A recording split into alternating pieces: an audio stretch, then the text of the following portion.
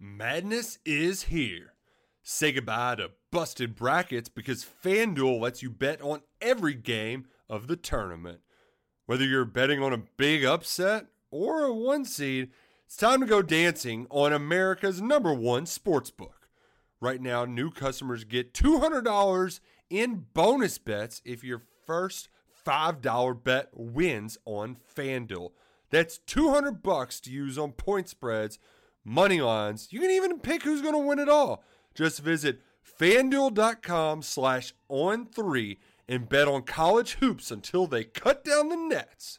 Must be 21 and older and present in select states. First online real money wager only. $10 first deposit required. Bonus issued as non-withdrawable bonus. Bets that expire 7 days after receipt. See terms at sportsbook.fanduel.com. FanDuel is offering online sports wagering in Kansas under an agreement with Kansas Star Casino, LLC. Gambling problem? Call 1-800-GAMBLER or visit fanduel.com/RG in Colorado, Iowa, Michigan, New Jersey, Ohio, Pennsylvania, Illinois, Kentucky, Tennessee, Virginia, and Vermont. Call 1-800-NEXT-STEP or text NEXT-STEP to 53342 in Arizona, 1-888-789-7777 or visit ccpg.org/chat. In Connecticut, 1-800-9-WITH-IT. In Indiana, 1-800-522-4700 or visit ksgamblinghelp.com. In Kansas, 1-877-770-STOP in Louisiana. Visit mdgamblinghelp.org in Maryland. Visit 1-800-gambler.net in West Virginia or call 1-800-522-4700 in Wyoming. Hope is here. Visit gamblinghelplinema.org or call 800-327-5050 for 24/7 support in Massachusetts or call 1-877-8-HOPE NY or text Hope NY in New York. There you have it. It has finally happened. Jim Harbaugh has taken the leap to the NFL. He's set to be the next head coach for the Chargers. Now, we love Jim Harbaugh on this show. We love all college football head coaches on this show. With that being said, this is a college football show. So we'll touch a little bit on Jim Harbaugh and his move to the NFL. But what I really want to focus on here is how it impacts us here at the college football level, how it impacts Michigan, how it impacts the rest of the college football landscape. Because we talked about Brian Kelly previously on this show. We're going to talk about him again right now because one of you had a question about Michigan. Hey, we're glad to have y'all here. This is the Hard Count, the People's College Football Show. If you have been dialed in the entirety of the year, then you know that college football, it does not stop. So we're fortunate to have a show to cover it because it doesn't stop. And we're fortunate to talk about it every single day. Would make sure you're subscribed so you don't miss a minute of what we got going on right here. Going to talk Jim Harbaugh and his move to the Chargers and talk about what's next for Michigan. And to take it a step further, because we've kind of done the whole what's next for Michigan, what could be happening, all this. Like, I wanted to take a step further and say, well, was this actually maybe good timing for Michigan? Because I think there's more than what meets the eye here when it comes to Jim Harbaugh making this leap. I think actually if there were to be a time to leave for the NFL, now wasn't the worst timing in the world. And we'll tell you why in just a second. Also, y'all, Alabama. Kalen DeBoer, man, a lot made about how he would be as a recruiter. We took part in that on this show. I sat right here and said, listen, I don't know. I don't know how he's going to be as a recruiter. I don't know if he can recruit in the SEC, how he needs to recruit to win enough ball games. So far, so good, as they landed a 5-star wide receiver yesterday in Ryan Williams. Williams was at one point in time committed to Bama, decommitted when the greatest of all time retired, reaffirmed his commitment yesterday, given a verbal to Tuscaloosa, a guy who reclassified from 2025 to 2024. That's a big-time player now. So what does that mean for Kalen DeBoer? What does that mean for the Alabama Crimson Tide and all the good folks in Tuscaloosa? We'll talk about it here in just a matter of moments. Unpopular takes, they keep on rolling. Like I said, we got takes on Michigan. Had one of y'all give us some takes on Ohio State. We got a take as it pertains to everything going on when it comes to the NIL world. We got takes on, what else we have here? Brian Kelly, Michigan, a lot of takes, a lot of good stuff from y'all. So we appreciate y'all being a part of this and making sure this show is what it is. Also, got a special treat today. If you follow the transfer portal for any period of time, then you know that there is one person that crushes that coverage unlike anybody else. He is the Adam Schefter, the Gene Wojciechowski, or not Adam Wojciechowski, Woj, whatever the guy is for the NBA. We don't follow that close enough. We just call him Woj. Pete Nakos is that to the transfer portal, and he's joining the show here today to just kind of break down the inner workings of the portal, why people have been successful in the portal, also maybe what he's hearing as it relates to Michigan Excited to have Pete join the show live. Not a pre-recorded interview. We're having him on the show live. We'll have a good time. We'll chop it up, and we'll get after it, man. Hey, it's a great day to be alive. It is Thursday, January 25th, 2024. The last one on the face of this planet. Jim Harbaugh gone to the NFL. What does it mean for Michigan? Let's talk about it right now. The news broke last night right around dinner time. So maybe you were at the table with your family when you got the alert from the On3 Twitter account saying Jim Harbaugh is taking the job with the Chargers. And this was a surprise to absolutely nobody. Nobody was surprised by this. We knew this was coming from a mile away. There were reports they were within striking distance of getting a deal done, and that deal eventually did get done. It was always a matter of when, not if, right? That's kind of the way that it felt. Because Jim Harbaugh had flirted with the NFL for the last couple of off seasons. There was a point in time where you thought he was going to make that jump with the Vikings and ended up not getting that job. Then past off season, taking calls from other teams and decides he wants to stay at Michigan. But we sit here today, and nobody's surprised by this, like I said at the top of this thing. Now, we have long since made our campaign for Sharon Moore to be the next head coach in Ann Arbor, and our very own Chris Ballas, who is tremendous covering Michigan for the Wolverine, our Michigan On 3 site. He believes that Sharon Moore is expected to be the next head coach at Michigan. Now, the thing with this is there's a timing within the state of Michigan to where the Michigan head coaching job has to be posted for a minimum of 7 days. So after that time period, they can name Sharon Moore the next head coach. It's also possible that they could get a waiver to bypass that waiting period. So keep an eye on that. We'll obviously have thoughts for it as soon as that becomes a reality, or if that becomes a reality. But I think today, the people in Ann Arbor feel nothing but gratitude when it comes to Jim Harbaugh and his decision to go to the NFL. We were fortunate enough to watch his very last game as the head coach at Michigan in person in Houston for the national championship game. And throughout the course of that week, got to bump into a lot of y'all that are Michigan fans, and it was awesome to talk to y'all about the show. And one of the things that I asked y'all, though, whenever we ran into Michigan faithful was, hey, how do you feel about Jim Harbaugh? A lot of y'all said the same thing, hey, we think he's leaving. I said, man, how do you feel about that? They said, we're happy for him. That makes sense. He wanted to go win a Lombardi trophy. Now he has the chance to go do that. And so, like, the best way I could say this is it's nothing but gratitude, and I think it's nothing but just happiness for someone that you care about. Because that's kind of how this works, right? Like, people that you care about, you're happy for. At the end of the day, you want what's best for them. You want what they want. And for Jim Harbaugh to have stayed at Michigan as long as he has, to be a Michigan man, a guy who played his college football in Michigan, and to bring Michigan football back to the top of the college football world, I think it's nothing but gratitude, nothing but happiness for him. Now, there's a lot of people out there today that are saying, well, he's leaving y'all with the sanctions. He's just leaving y'all out to dry. And that's something that I've probably had the greatest issue with when it comes to this Jim Harbaugh conversation with him heading to the NFL. If Jim Harbaugh were leaving because of the sanctions, that implies a couple of things. There's a couple thoughts to approach that with, rather. We'll kind of rephrase this. Saying Jim Harbaugh is leaving at the perfect time because the sanctions are about to hit is implying that he would stay at Michigan if there weren't going to be heavy sanctions. And my response to that would be, well, Jim Harbaugh right now has all the leverage when it comes to what job he wants to take. If he wanted to go to the NFL next season, I have a pretty good feeling based on the track record here the last couple of off seasons, he could take an NFL job next year if he wanted to do that. So my question would be, if it were about the sanctions, why not wait and see what the sanctions are going to be? Why not wait and see what the NCAA hits you with? And that's not me telling you that I think they're going to be a certain level of sanctions. They're going to be hard, they're going to be soft, whatever. Like, I'm not here to talk about that. I'm saying if that was truly the case, if it was all about sanctions for Jim Harbaugh, he has all the leverage to stay or leave at Michigan, right? Like, that's probably the reality here. So my thought would be, okay, maybe it wasn't about the sanctions. And there's another train of thought here that people are going to say, well, for Jim Harbaugh, like, maybe it wasn't all about the sanctions, but he is leaving y'all kind of left for dead, right? Like, y'all won the national championship, and then he's out of there right before those sanctions hit. Maybe it's not about the sanctions, but he's not doing y'all any favors. And that's where I would push back the strongest. I think there's no better time than now to leave for the NFL if you're Jim Harbaugh. Short of J.J. McCarthy coming back for another season, I think the situation is about as good as you could hope for it to be. Because, again, it was never a matter of if he's going to leave for the NFL at some point in time. This was always a goal for him. He always wanted to compete at the highest level. Who could blame him? He came within one win of the ultimate prize that football has to offer as a sport, which is the Lombardi Trophy. Who could blame him? He wants to go back and finish that and check that box. Never a matter of if, a matter of when. So if it's a matter of when, is it not a more opportune time than right now after you leave Michigan in a place of power? In a place where the brand has more steam than I think it's had in recent memory? Like, Michigan's hot right now. Also, your predecessor, or your successor rather, in Sherrone Moore is already on staff. You can promote internally and kind of keep that roster intact if you make a move like that. Also, think about it this way.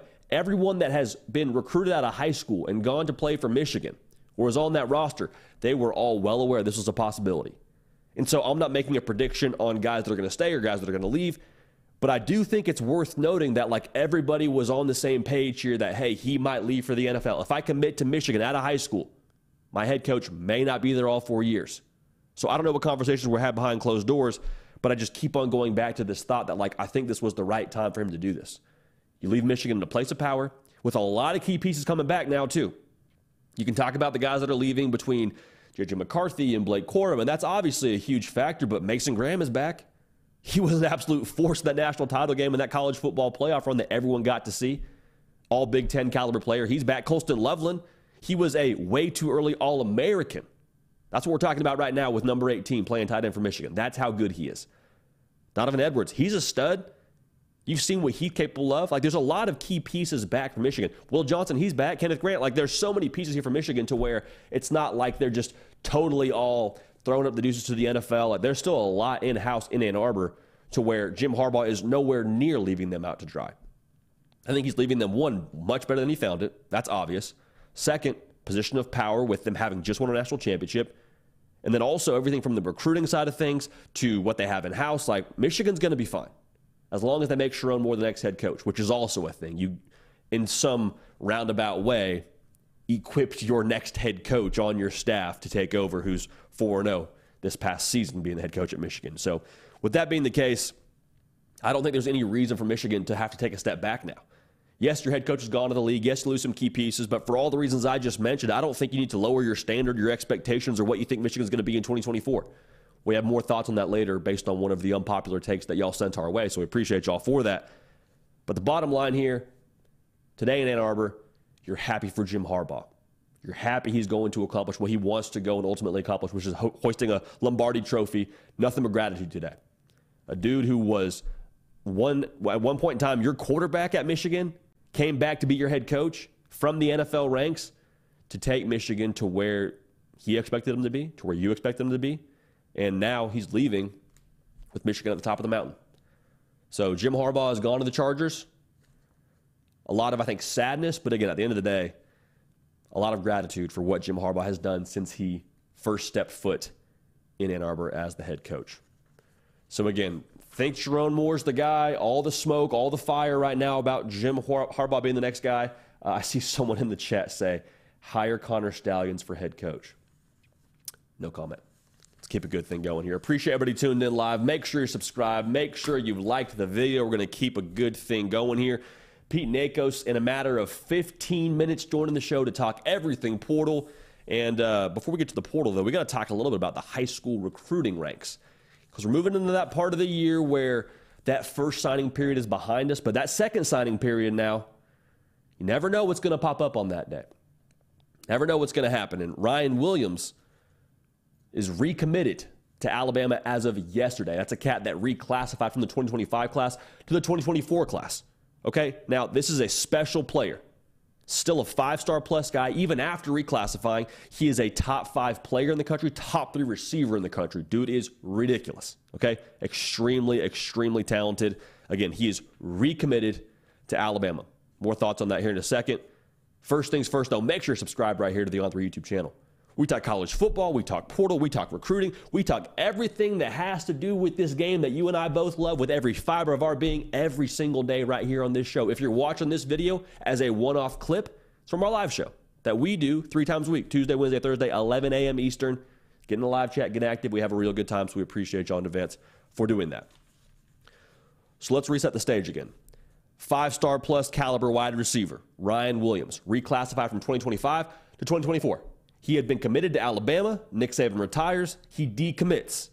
Panic in Tuscaloosa a little bit. You're saying, oh boy, that's a big-time ball player. Again, a top 3 wide receiver in the country. Goes and takes another visit to Alabama under Kalen DeBoer. get the deal done, and he is recommitted to Alabama. So this is massive. Like I said, 5-star plus caliber. Just to kind of refresh everybody here, that means that everybody in the recruiting industry believes he's a 5-star player. Like sometimes you get some variance across the board. Well, we think this guy's a 5-star. We think this guy's a 4-star, whatever. Nobody is disagreeing on how good Ryan Williams is. The comp for us here at On 3 for him is Jamison Williams, the good folks in Tuscaloosa. A lot of good memories with him playing ball for you. That's the kind of skill set he brings to the table, or that's who he reminds us of, that is. Ridiculous speed. Like sub 10.5, 100-meter speed.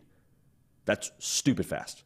He is going to be a problem when he gets to Tuscaloosa by nature of that speed. And so when you talk about how he fits for Kalen DeBoer, this is the kind of weapon that Kalen DeBoer's offense thrives under.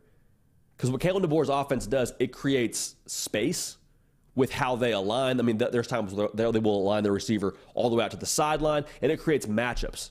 And they'll do that some ways through motions. They'll do that through shifts.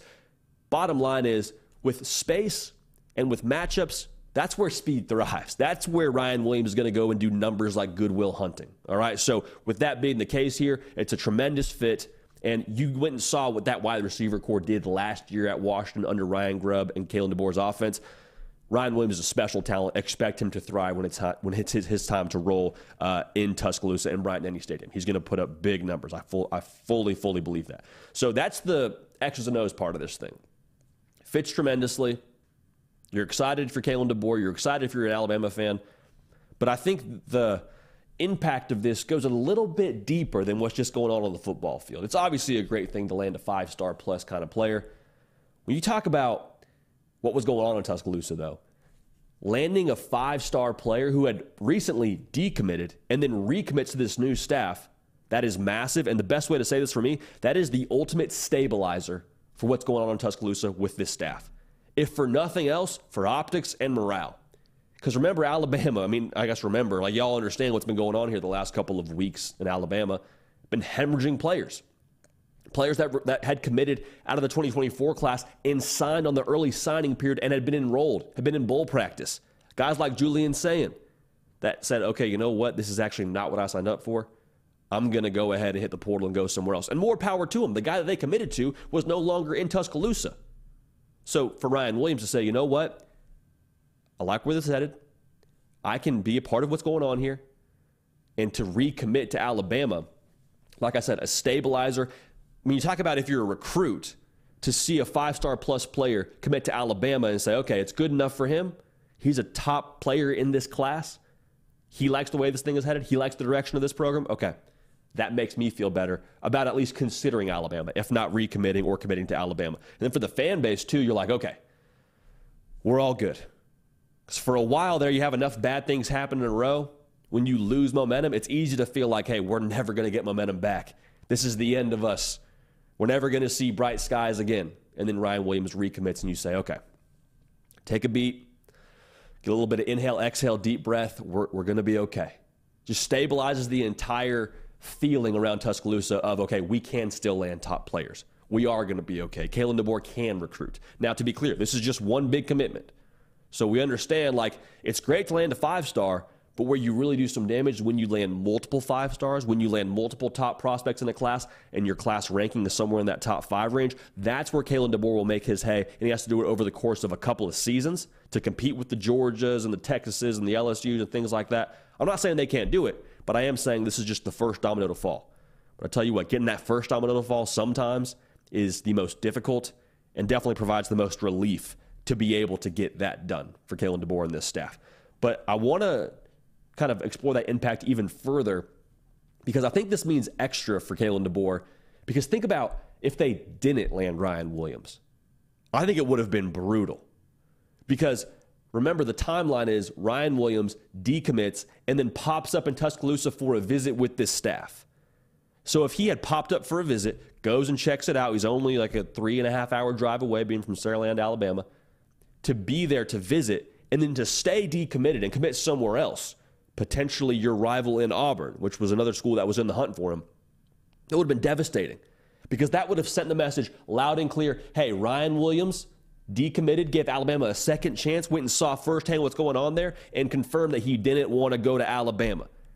the headline, the vibe, all that would have just been bad for business for Alabama. And it would have been, I think, again, a crucial blow to them because of the fact that he maybe would have gone to Auburn if he hadn't gone to Alabama. I guess we'll never know, but that's the impact that has. Also, it's just a thing like, hey, this is a wide receiver who has an elite skill set and who is going to thrive, wherever he ends up going. Isn't this the kind of player that Kalen DeBoer, given his offense and given his background, should be able to land? You just had a year with Rome Odunze having the best wide receiver season Washington's ever seen. We can't go and recruit a top wide receiver after having that on tape. Like, if there was a position you're supposed to recruit well, if you're Kalen DeBoer, quarterback probably is a piece of that, but wide receiver absolutely should be one of those positions that you would expect them to be able to crush it in. So all that's to say, for Ryan Williams and for Alabama, this is massive. Again, I expect him to be an impact player from day one when he gets to Tuscaloosa, or have the opportunity to be an impact player from day one, because that is real deal speed. Now, you can teach a lot of things. You can teach ball skills. You can teach, X's and O's, but you can't teach fast. You can't teach big and can't teach fast, and Ryan Williams is very, very fast. Massive get for the folks in Tuscaloosa. Just reaffirming his commitment, or recommitting rather, to Alabama. Absolutely massive here. Again, appreciate everybody dialed in. Appreciate everybody that subscribed to the show and subscribed to the channel. We're going to keep a good thing going here. Again, we got Pete Nakos here in a matter of minutes. We're going to check here with the cockpit. We got Pete? Not yet. All right, cool. Making sure we're good to go. Let's keep on rolling here. Hey, on my Twitter page, I put out a tweet a couple of days ago, and y'all have been answering with tremendous responses. I said, what is your college football unpopular take that you strongly stand behind? Got a couple of good responses from y'all, and we've been answering them throughout the course of this week. And I'm going to be honest, I think there's some meat on the bone here. I think discussion within college football is one of the most fun parts of the offseason, honestly, because everything is fair game. And we got some good ones from y'all now. We got some real good ones, and I want to go through those right now. Hunter Tig got us on Twitter, and he says that Brent Venables and Oklahoma are going to win a national championship before Steve Sarkisian does. How about that? Hunter calling his shot. We absolutely love it. Do we agree with that? Well, we'll talk about it right now. Make sure you subscribe to the On3 YouTube channel. We want y'all a part of this. Okay, follow me on Twitter. Follow me on Instagram, @JDPikel. We appreciate y'all in advance for that. All right, so let's keep on rolling here. Let's get to what Hunter had to say. Again, he says Brent Venables is going to win a natty before Steve Sarkisian. Now, full disclaimer, as we unpack this, we got to make sure this is said. Texas, even though they lost the Red River rivalry this past season, they are ahead of Oklahoma. You say, JD, but they lost in the game. I understand, but they got their quarterback coming back. They won the conference, and they played in the college football playoff. So just by those things alone, I think it's fair to assume that Texas as a program is further along than Oklahoma is. So with that being said, I think with Oklahoma switching their quarterback this season, going with Jackson Arnold, who we're a big fan of here on this show, we did not fall victim to Bull syndrome, neither did you. He's going to be a player for them.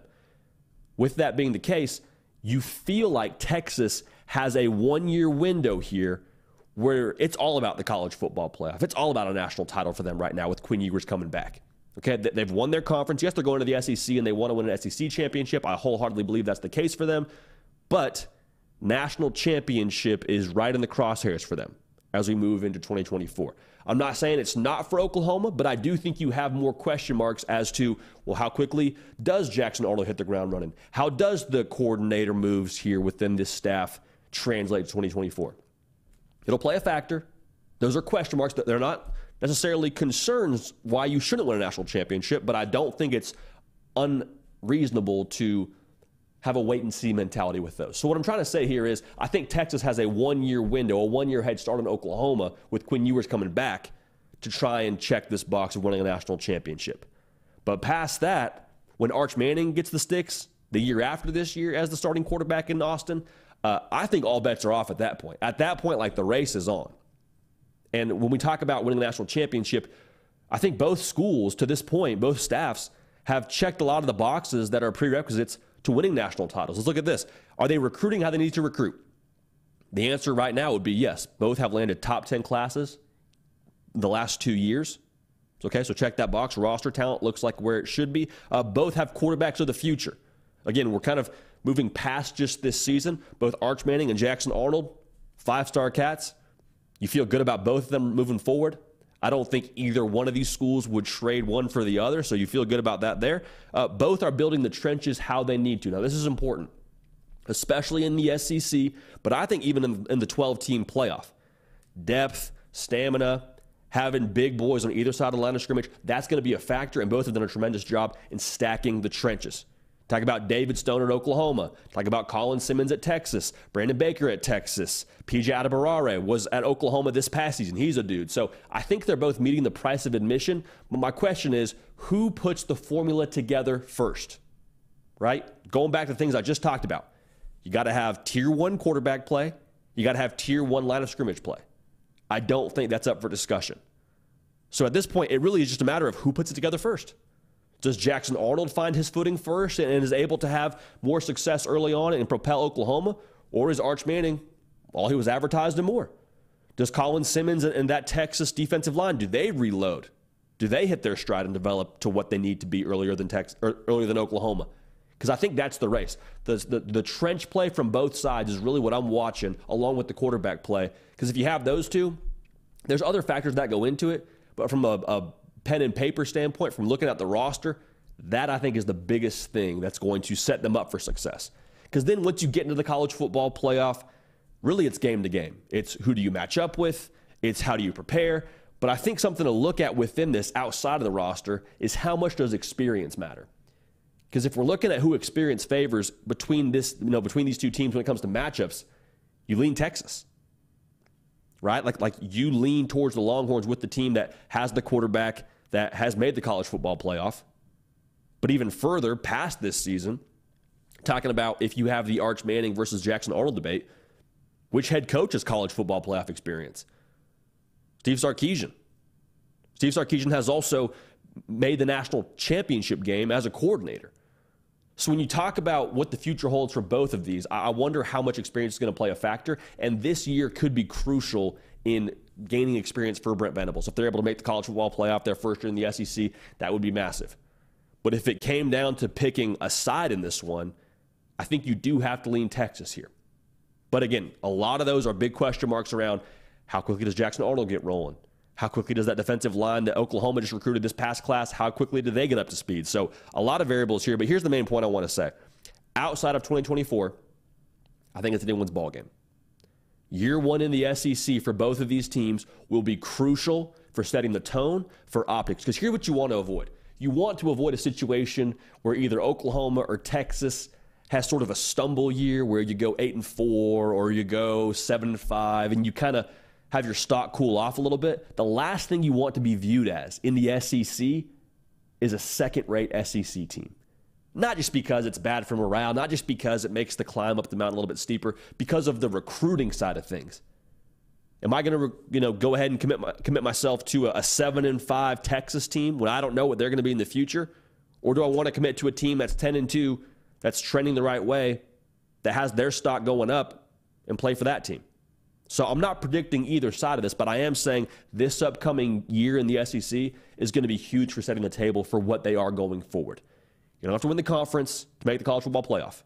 Got to be hot at the right time, got to have the right ingredients on your roster, and got to be able to move forward here with those things fully developed and in play. So we'll keep an eye on this. This is a great take from our guy, Hunter Teig. To be honest, I don't know where I fall on this. Again, I think outside of this upcoming season, it could be anyone's game. Comes down to quarterbacks, comes back to development. And past that, man, we'll see how much experience plays a factor. But year 1's going to be crucial in the SEC. Year 1 will be crucial for setting the temperature and the optics when it comes to this. All right. Got the green light from our guy now. I'm excited about this one. Making his debut on the hard count. If you've been keeping up with the transfer portal, you've been doing it by way of his reports, has been on this thing 24/7, night and day, covering NIL, covering the transfer portal. The man, the myth, the legend for us here at On 3, PD Portal, Pete Nakos. Pete, what's up, man? How we doing? What's shaking, JD? How you doing, man? Dude, you're a legend. I'm surprised that we're not catching you like mid-tweet right now. No mid-tweet. All eyes on the hard count right now. Good deal, man. Good deal. Well, we're glad you made some time, brother. Obviously, everything with Jim Harbaugh and Michigan is absolutely bonkers. And I think a lot of people's first thought is, okay, well, if you promote Sharon more, you kind of minimize that portal exodus. Is there anything you're hearing around Ann Arbor when it comes to potential portal earthquakes for Michigan? The Wolverine and On3's Chris Ballas reported on Wednesday night that he thinks Sharon Moore, he's expected to be named the next head coach, Sharon Moore. And if that continues to track the way it is right now, I'd be really surprised if there's any big earthquake-esque portal entries. Yeah, it's absolutely it's madness right now, because it feels like the metaphor I used was whenever you were like doing any kind of organized sports and you're doing a drill and somebody messes it up, you have to start the whole drill over again. Like, that's kind of how the portal feels. As soon as somebody takes another job, we restart the drill, the portal's back open, and it was supposed to close like the first week of January, and here we are talking about it closing some point in February. When it comes to teams that do the portal well right now, though, what would you say like the common strands are across the board for, okay, they crush the portal because they do 1, 2, and 3 that are the non-negotiables for success? They have an elite brand. They have the opportunity to compete for a college football playoff spot, and their NIL program is in the top tier of college sports. Interesting. So NIL, obviously something you cover closely. Is it still collectives? Is it sort of like another party around the school that plays a factor there? Like, how does that factor in for some of these top guys? Well, most of the time it has to do with collectives and athletes being paid their roster value, right? Which is what we're going to get to with collective bargaining and revenue sharing down the road. But right now we call it roster value. That's what a collective pays an athlete. But yeah, I mean, I think the market's really matured, but at the same time, there's certain programs that are capable of paying athletes more than the other, and then that still matters. Is this calendar going to change, Pete? Because like I just said, we're going into like February or March, and I know that's probably an impossible question to ask you, but I'm asking it anyway because you're the authority here. Are we going to find ourselves in the same spot next year where we keep hitting the reset button on the portal, or is it going to be something where we eventually get to a more structured formula in the future? I got text messages last night from some friends and family who were like, the 30-day window is back open for you. I'm like, thank you so much for the reminder. Do I think the calendar is going to change? I don't know if it's going to change quickly.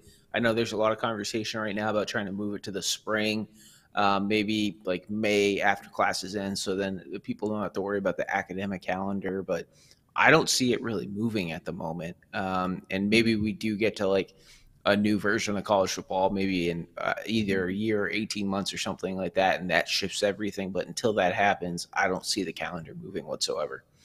And we talked about it on this show, like, I guess last week. I don't know what the right answer is. Like, I think everybody feels like something has to change, but if you move the window up, probably you hurt teams that are playing in the postseason because you decimated their depth. And if you move the window back, like, a lot of these guys probably know where they're going anyway through back channels, and that just messes everything up, and it's so late in the ad drop. Like, it feels like it's a mess. Outside of that, though, what teams have you been impressed with that are crushing the portal right now? Well, you look at Ole Miss, you look at Louisville, you look at Ohio State, a few others. But, I mean, at this very moment, I would say that Arizona's done a hell of a job of keeping their roster together in the last 2 weeks. Obviously, Jedd Fisch goes to Washington, part of the Nick Saban domino effect, and Brent Brennan steps in. I mean, and like every day they continue to it seems to like another athlete is withdrawing from the portal. And then obviously getting Noah Fifita back is huge for the Wildcats. And how do they do that? Is that NIL saying, hey, we're going to make sure we take care of you to stay here? Is the staff having the right conversations? How do you retain a roster when your head coach leaves, like Arizona is? Yeah, I think my read on the situation is that the new coaching staff is coming in and had some really important and impactful conversations. I also think that when you have someone like Noah Fifita come back, right, like I think that is a domino effect in the locker room of like, okay, my quarterback's coming back.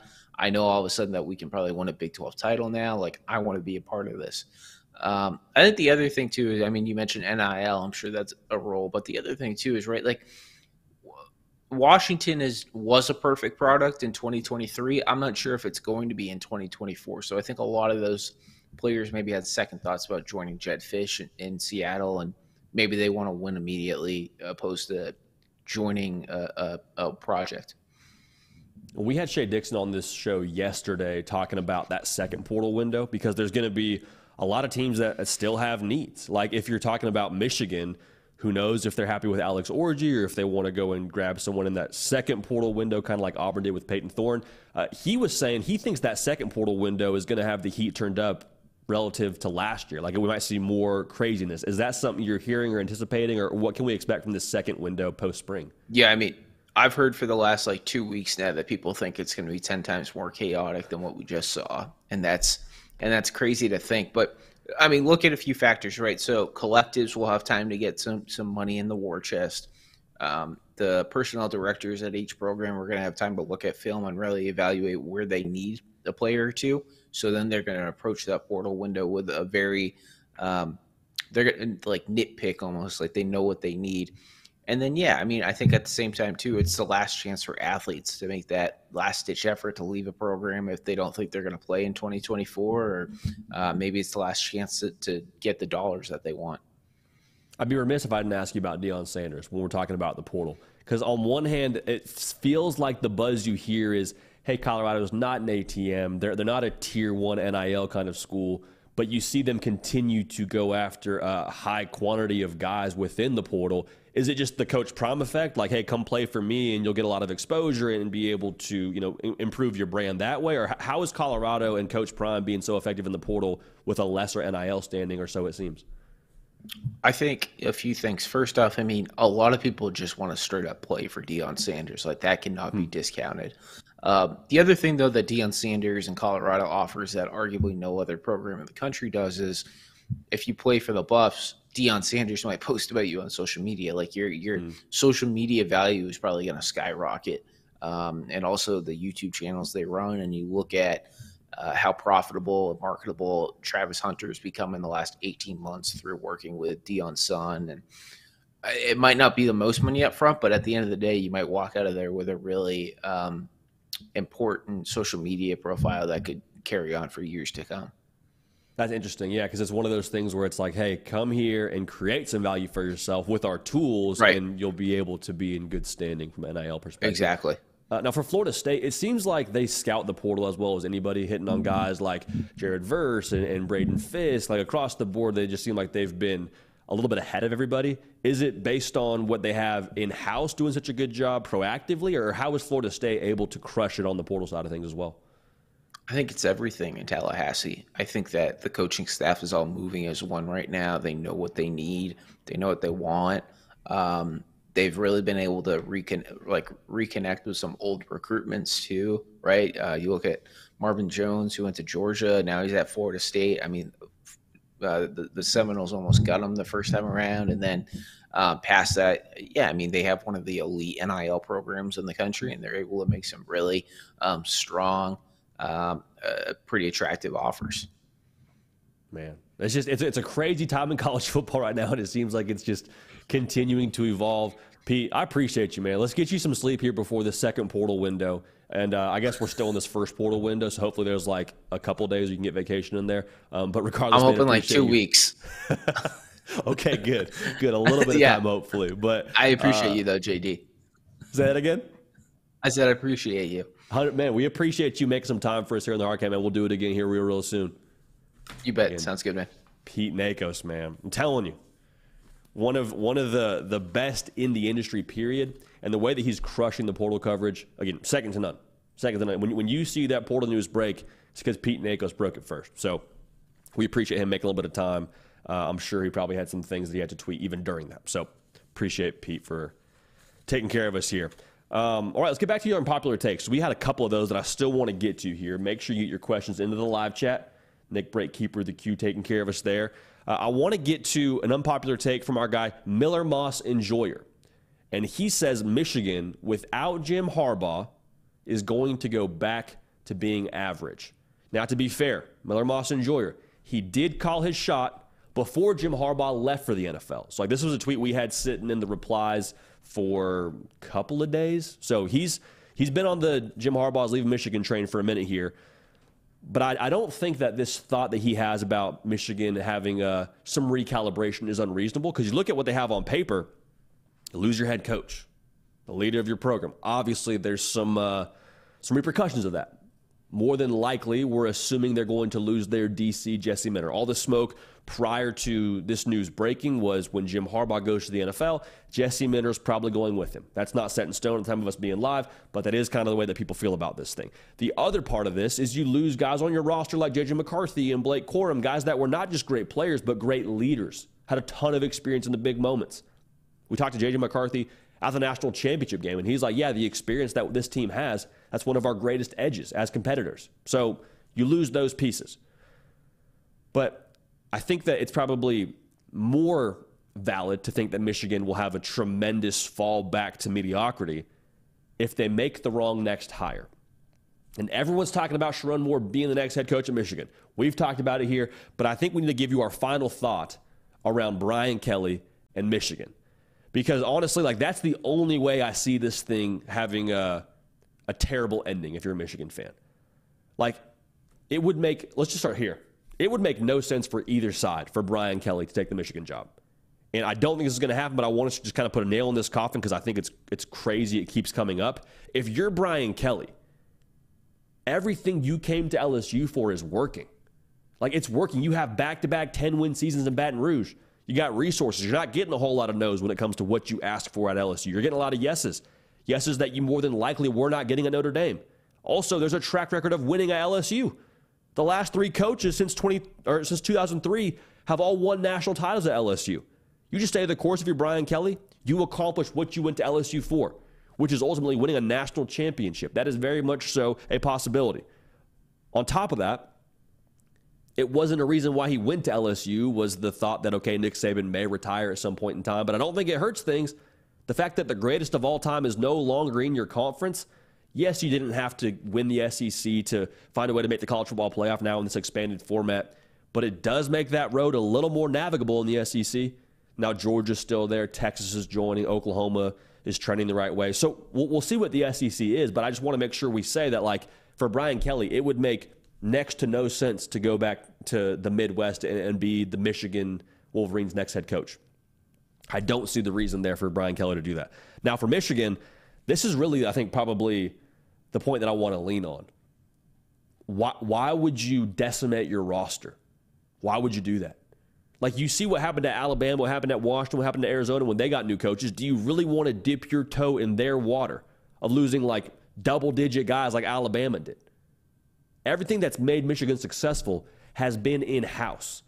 Like, they haven't done it with top 10 classes. They haven't done it with X and O wizardry. It's been the recipe at Michigan, which is develop, to evaluate, and culture. And yes, Jim Harbaugh was on the forefront of all those things. He spearheaded that operation. But Sherrone Moore was right there with him. Sherrone Moore has been a part of that in a large degree as well. Like, Sherrone Moore, one of the top recruiters on this staff at Michigan. And so the thing for me isn't so much, okay, can they bring in the next big name? Can they, continue to do things Jim Harbaugh's way? It's okay, can you keep those staples that Jim Harbaugh had in place that worked at Michigan? Can you keep the recipe as intact as possible? Because if that continues to churn, Michigan's going to stay at a pretty high cruising altitude. I'm not telling you they're going to win the Big Ten next year. I'm not telling you they're going to win the national championship in the next couple of years. Those could happen. But I think the feeling of, okay, how do we prevent mediocrity? You make Sherrone Moore the next head coach. And it sounds like they're going to do that, which is tremendous. But, like, I think that's got to be the right next step. And you probably feel that way if you're a Michigan fan. I think most folks in, this short period of time since Jim Harbaugh has taken the Chargers job feels that that's what's going to happen. But, like, when it comes to Sherrone Moore's Michigan, let's just be clear about this. It might take some time. Now, what does take some time look like in terms of, like, do they go 8-4? Do they go 7-5? I don't think they fall to that level because for Sherrone Moore, I think a lot of the things that you need to do well at Michigan that they've done well the last couple of years, he has. Like, it might be an adjustment to being a head coach, but, like, is there buy-in for him there? Absolutely. Those guys play for him. He went 4-0 as the head coach. They went 3-0 this last stretch of the regular season, beating Penn State, Maryland, Ohio State. Ohio State obviously being the big one. You don't question buying. The players love him. They play for him. The culture, I think, stays stable with Sherrone Moore running the show. The guys know him. They're familiar with him. They trust him. Can he evaluate and can he develop? To this point, he's played a large part, I believe, in both of those. If he's able to do that, you give yourself the best chance for continuity. You give yourself the best chance with him as the head coach to keep retention with your roster via the portal. So it should be Sharon Moore. Not only does it make no sense for Michigan to hire Brian Kelly, it makes no sense for Brian Kelly to go to Michigan. So that's kind of the last thing I wanted to say about that. Feel pretty confident about that. Feel pretty good about that going forward. And obviously, we'll keep a gauge on the things at Michigan when it comes to their next head coach, but would be wildly surprised if it were not Sharon Moore to be your next head coach in Ann Arbor. Now, speaking of what's going on in Ann Arbor, we had someone give us an unpopular take that is fittingly, their username is JJ for Heisman, and they say you can't build a program through NIL. And then they put in parentheses, Ohio State. So very clear where this tweet is coming from an allegiance standpoint. But to be honest, like what they're saying is very true. You cannot build a program through NIL. Things that win in college football, culture, alignment, coaching, competitiveness, all those things, like those are kind of cliches to talk about, but they're absolutely true. And I'm not trying to throw shade here, but you look at Texas A&M, that was an example of why this tweet is true. You cannot win with NIL and NIL alone. But I would say on the other side of that take, you can build a roster through NIL. And to me, roster talent is a lot like tickets. Like, if you have the roster talent, you have a way to get there. You mean your ticket is punched. You have a chance to get in the building and be able to be a part of the show. However, it doesn't guarantee that you're there. You still got to do the work to get ready, to get there, to drive on over, to take the path to get to the show. Like, there's still a lot of things you have to do. But if you have the roster talent, you have your ticket in the door. And so for Ohio State, as this question is asking, like, all I see them doing is improving their roster. And that was never the question for me of, is the roster good enough? But I know for sure it's good enough now. But I think the implication here is that, okay, well, you can build a roster, but Ryan Day, is he the guy? To me, just because they haven't done it yet doesn't mean they're not capable. Because Ryan Day, has he struggled against Michigan? Sure. Totally fair. But you know what he has done? Create culture, create buy-in, and he's got a great winning percentage. He's won north of 85% of his games. I've seen guys play for Ryan Day. That Notre Dame game, man, when it's the game and goal to go, they hand the ball off to Chip Train and he gets in the end zone. Like, you could tell by how they celebrated, that was a team that was together, that was playing with the same vision in mind, that had buy-in to Ryan Day's way of doing things. Like, I don't think there's up for debate as to what he's created from a team standpoint. So I see Ohio State using NIL as a tool and not so much as the answer to their problems. You can't use NIL just to build a roster and say that's how we're going to win college football games. There's too many more things that go into that. But that's not what Ohio State's doing. Ryan Day is utilizing NIL to the nth degree to say, okay, we need to put the very best roster together to accomplish our goals. More power to him. More power to him. Because if he wasn't using NIL to help his roster, someone else would use their roster or use NIL to help their roster to beat Ohio State. It's either have it used for you or used against you. And again, going back to what he's cultivated there, we were on the field after they beat Penn State in Columbus, and it was very obvious that team cared about Ryan Day. It was very obvious they were bought into Ryan Day's way of doing things. I have no reservations about Ryan Day as a coach. I have no reservations about Ohio State as a culture. Is there anything that's perfect across the board in college football? No. And Ryan Day,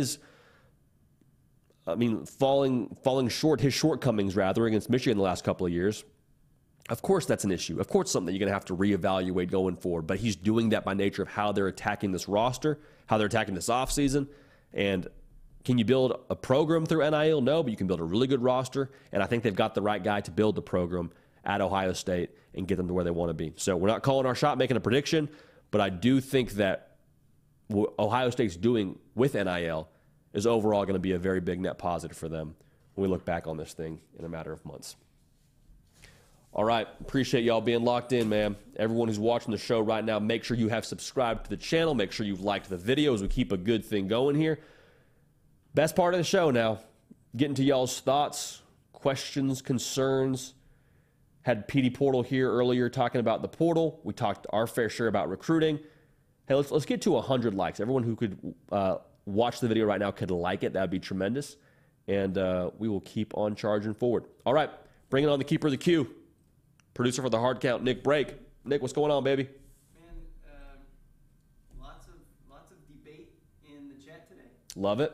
I'm muted right now, so. No, you're good. You said a lot of good debate. I'm unmuted now. Yeah. Here we Sorry, go. man. Yeah, lots of debate today. Michigan stuff. Poor Ferris Khan has been fighting the mob today. So Here we go. keep up the good fight, everybody. Looking for some questions. So if you guys haven't gotten them in, I mean, yesterday we had 50,000. Today we have 0. So in the next couple of seconds, somebody get a question in so we can ask it on the show, right, JD? Yeah, I love it, man. I mean, I'm seeing, too, in the chat, someone talking about Ohio State and their defense lacking in previous years. They don't lack anymore. And they said currently the offense needs help. I mean, they've done a tremendous job helping the offense this offseason. Went and got themselves a quarterback who's an upgrade. Went and got Quinshon Judkins, who's the best back in the portal for my money, like one of the best backs in college football. I'm all about Ohio State and how they've addressed things this past offseason. I mean, I think they're going to be in great shape.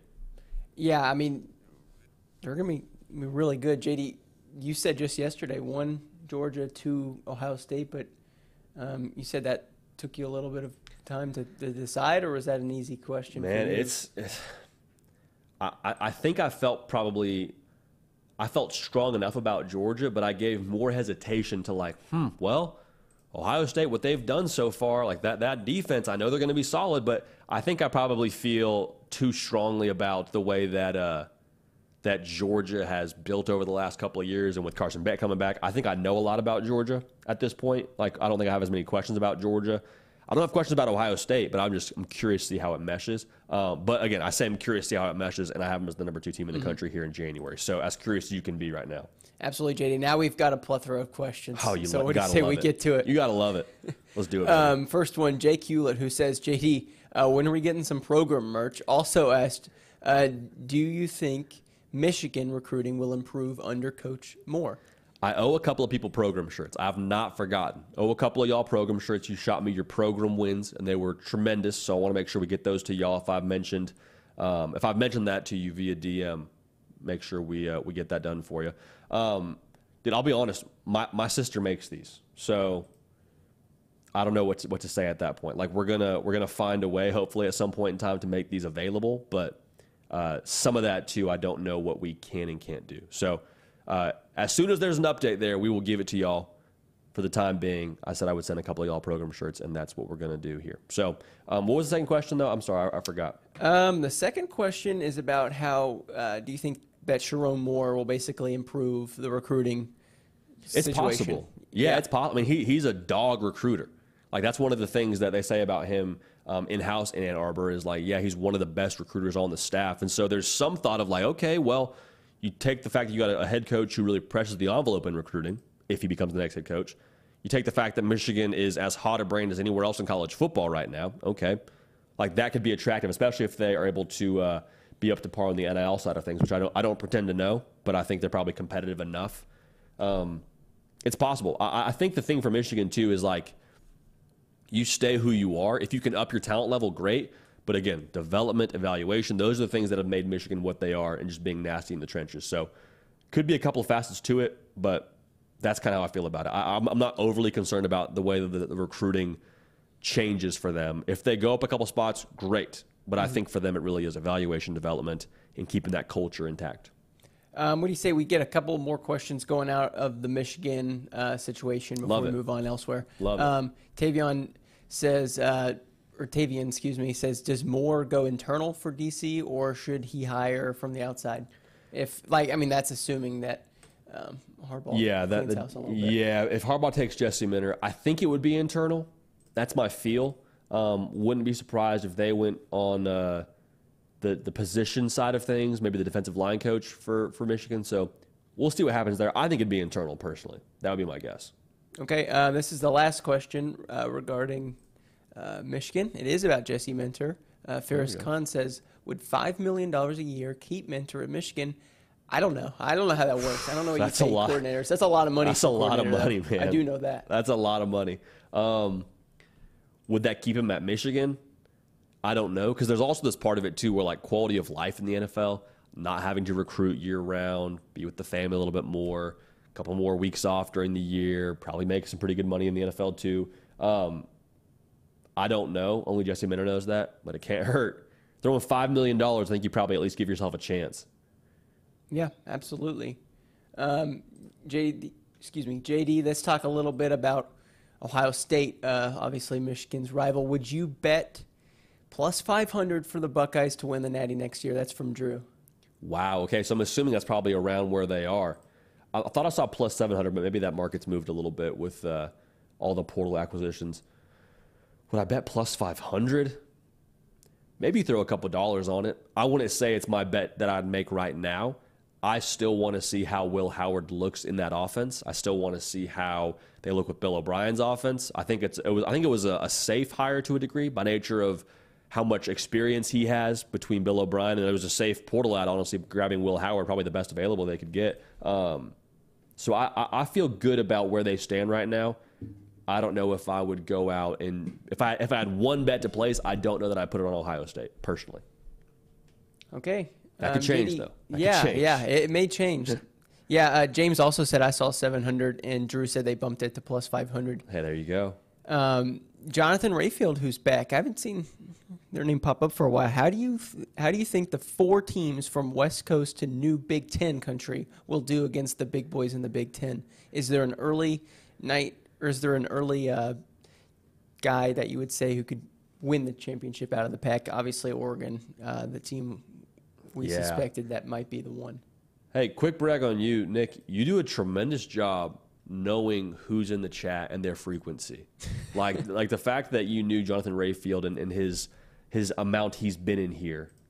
That's awesome. I appreciate that. I'm sure Jonathan appreciates that too. When it comes to the question, though, we've kind of kept our same tune on this. We really think Oregon's going to have zero issue acclimating to the Big Ten. And the reason why we say that is the way they've attacked the portal. They got Dylan Gabriel, so they got a quarterback to kind of stabilize things. The way they got Evan Stewart, they've done a tremendous job across the board there. But just the way Dan Lanning's built that thing, they've built it from the inside out, meaning they've started with the trenches. And as long as you have the good trenches in the Big Ten, you're going to be able to hold serve. I'm not saying they're going to win the Big Ten, but I think they probably have the best chance out of the early 4. USC, I love the defensive hires. I'm worried about them, y'all. I am.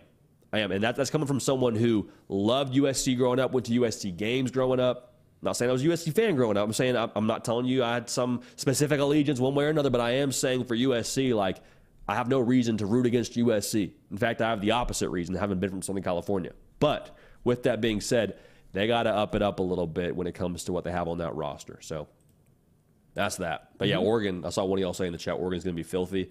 Yeah. Indeed. They will be filthy. Absolutely. Brooks Bond, what must Alabama do in order to replenish the receiving corps since they lost my cousin, Isaiah Bond, for Texas? Well, they took a good step in fixing that, obviously, yesterday, JD. You said Ryan Texas Williams. did? No, Alabama. we're talking Alabama. Yes. Yeah, I Alabama. apologize. I was making sure I was reading everything correctly. Yeah, man. Adding Ryan Williams, the fact that he reclassified too and is still a top 3 receiver in the country, that's ridiculous. That is absolutely ridiculous. So they're going to be – I think that's one position you're going to see them attack here in the future, whether it be via the portal or whether it be on the recruiting trail. Like, if they have the wide receivers to run that system along with the quarterback to run that system, like we saw it work with Michael Penix Jr. There's proof of concept there. However, Michael Penix Jr. obviously is a really special talent, probably going to be a first-round pick. Can you execute that with Jalen Milroe?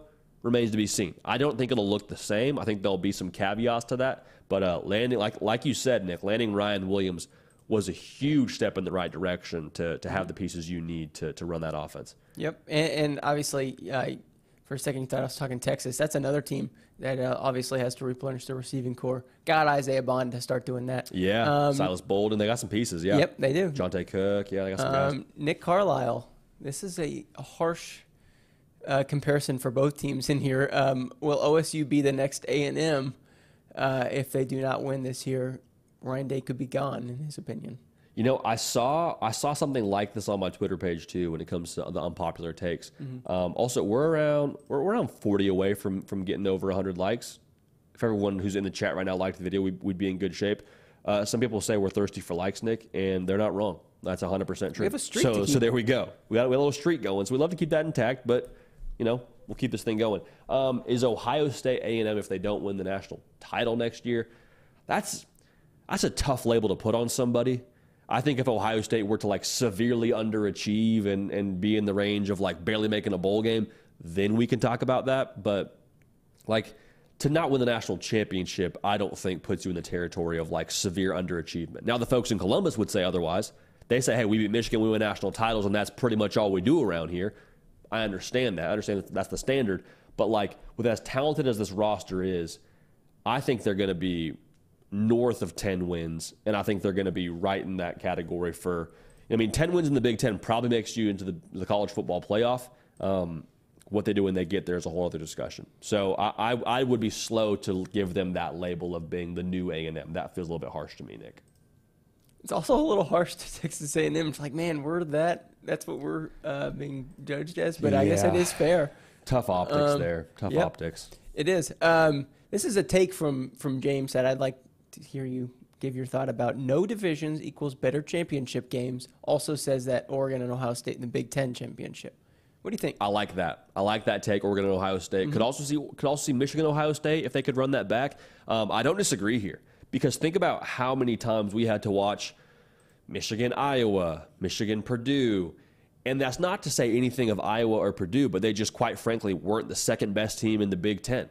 So they were playing for the Big Ten championship because of those divisions. So I'm actually not a fan of seeing, two teams play each other more than once in a season.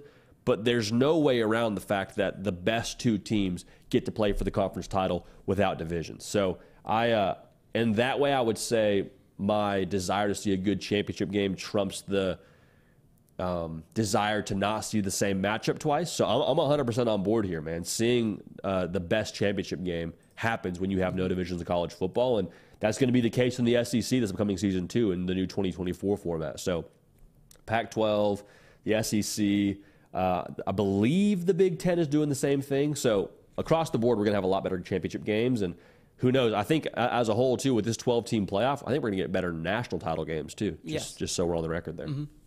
JD, we got to get a move on the likes. We're at 68 right now. Let's keep them coming. Conundrum says, can Dabo survive without the portal? I think it depends on, like anything, it depends on how you want to survive. Like when you're accustomed to a certain standard of living and that paycheck gets cut, can you survive? Yeah, you can survive. You can't survive how you were surviving before with a $1 million house. That's obviously a metaphor for Clemson right now, because I think if they want to survive at that tier 1 level and be in the college football Final Four, I almost said playoff, they can still make the playoff. If they want to win national championships, I think they got to use the portal.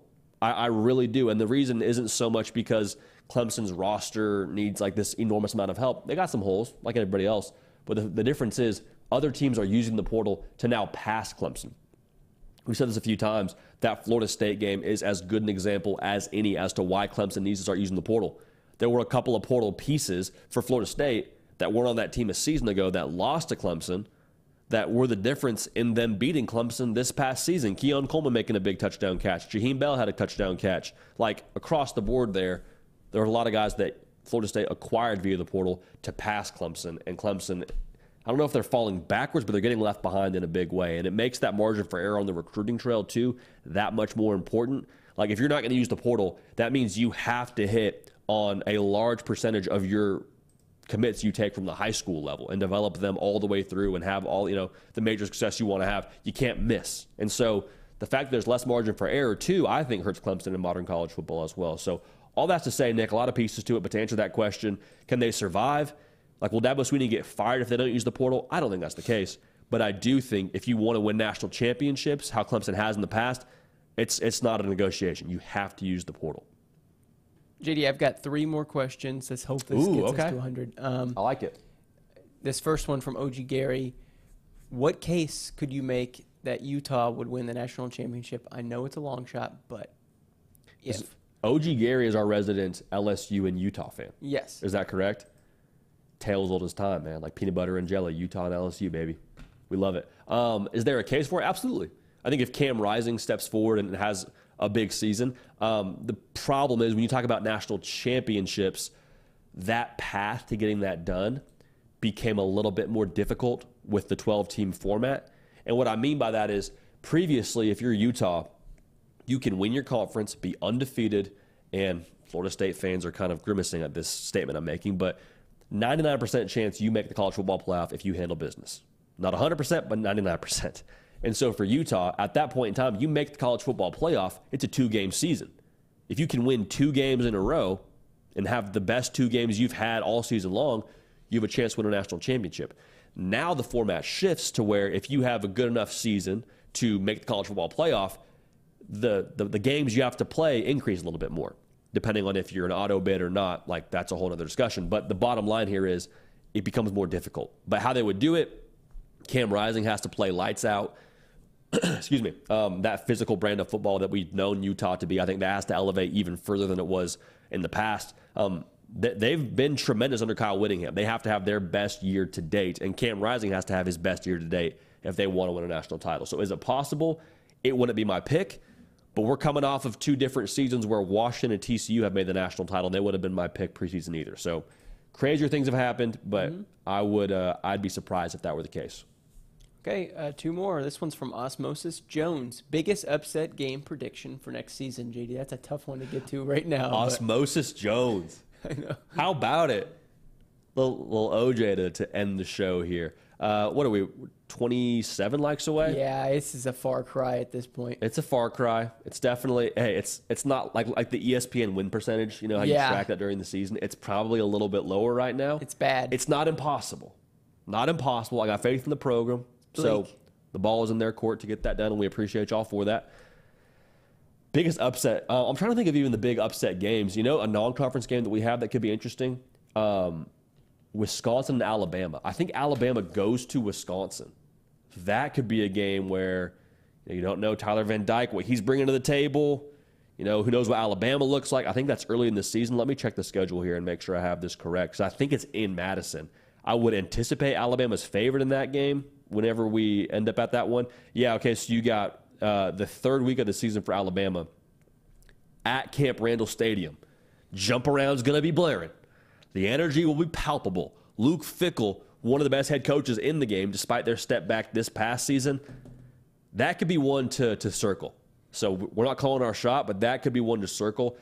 I'll have to do some more homework on some other games that could be big upsets. The conference games are the obvious ones to talk about.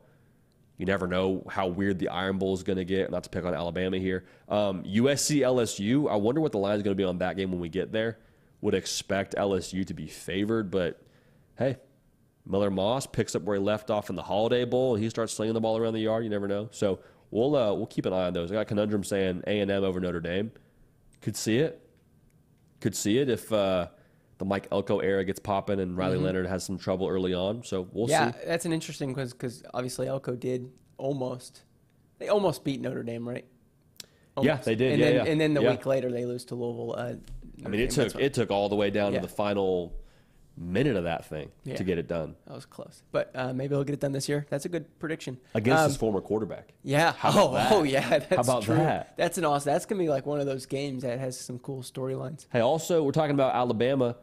Let's not dismiss who they open with. Let's not dismiss they open with the Fighting Grimaces, baby. Yeah. WKU and co rolling into town. Yeah. I mean, hey, look, you never know, right? Hey, it's college football. It's college football. You know. Hey, that could be good. We're going to talk a little bit of Notre Dame in the show. Joe Bro asked, who wins it first? Who wins the Natty first? You already did that, obviously, with the 2 SEC newcomers, but we're going Brian Kelly or Marcus Freeman. Who do you think can win the national championship ahead of the other? The juice to this question is awesome. Like, this might be a segment we have to do in a one-off video tomorrow. So what we probably have, let's say we have probably 2 or 3 minutes left in the show. We are sitting 19 likes shy of our goal. For those of you that have tuned in live, we got a streak going here of over 100 likes. Nick, the last time we didn't pass this, I swear, it was something on, it might have been SEC Media Days. Like, was it the summer the last time we didn't pass this? It was the day we had Sankey on the show. Oh, man.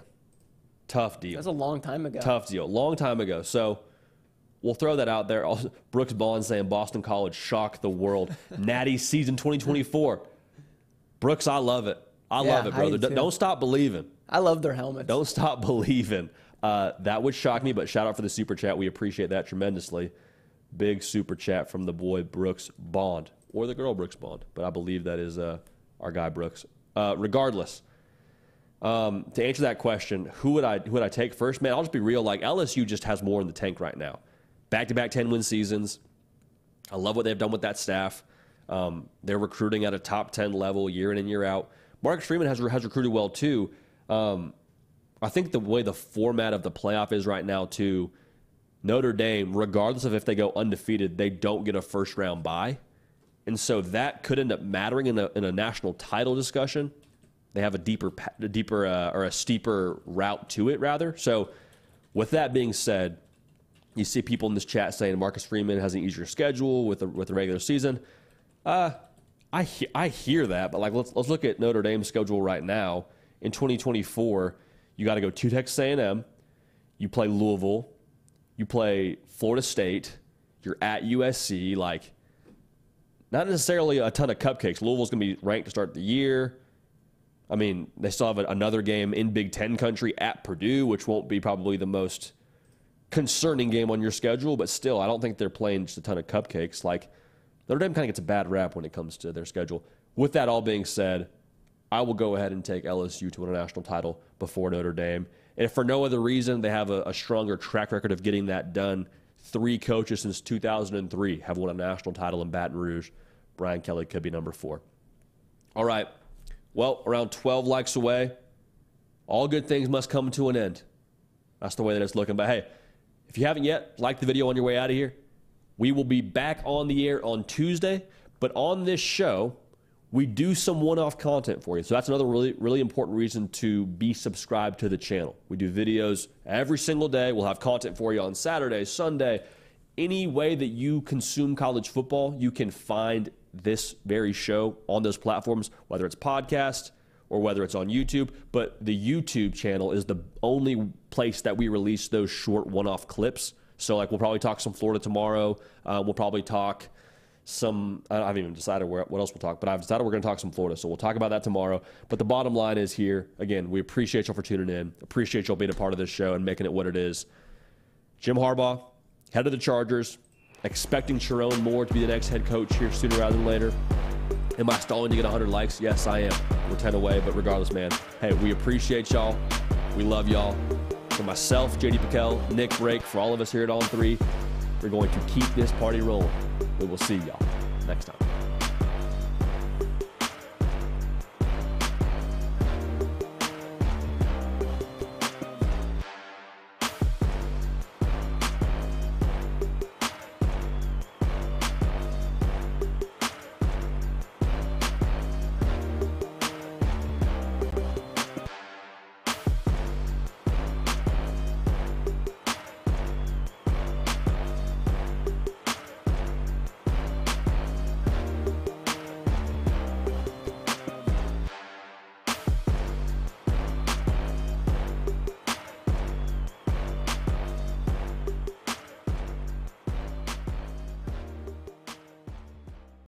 Madness is here. Say goodbye to busted brackets because FanDuel lets you bet on every game of the tournament. Whether you're betting on a big upset or a 1 seed, it's time to go dancing on America's #1 sportsbook. Right now, new customers get $200 in bonus bets if your first $5 bet wins on FanDuel. That's $200 to use on point spreads, money lines. You can even pick who's going to win it all. Just visit FanDuel.com/on3 and bet on college hoops until they cut down the nets. Must be 21 and older and present in select states. First online real money wager only. $10 first deposit required. Bonus issued as non-withdrawable bonus. Bets that expire 7 days after receipt. See terms at sportsbook.fanduel.com. FanDuel is offering online sports wagering in Kansas under an agreement with Kansas Star Casino LLC. Gambling problem, call 1-800-GAMBLER or visit fanduel.com/RG. In Colorado, Iowa, Michigan, New Jersey, Ohio, Pennsylvania, Illinois, Kentucky, Tennessee, Virginia, and Vermont. Call 1-800-NEXT-STEP or text NEXT-STEP to 53342. In Arizona, 1-888-789-7777 or visit ccpg.org/chat. In Connecticut, 1-800-9-WITH-IT. In Indiana, 1-800-522-4700 or visit ksgamblinghelp.com. In Kansas, 1-877-770-STOP. In Louisiana, visit mdgamblinghelp.org. In Maryland, visit 1-800-gambler.net. In West Virginia, or call 1-800-522-4700. In Wyoming, Hope is here. Visit gamblinghelplinema.org or call 800-327-5050 for 24/7 support in Massachusetts, or call 1-877-8-HOPE-NY or text HOPE-NY in New York.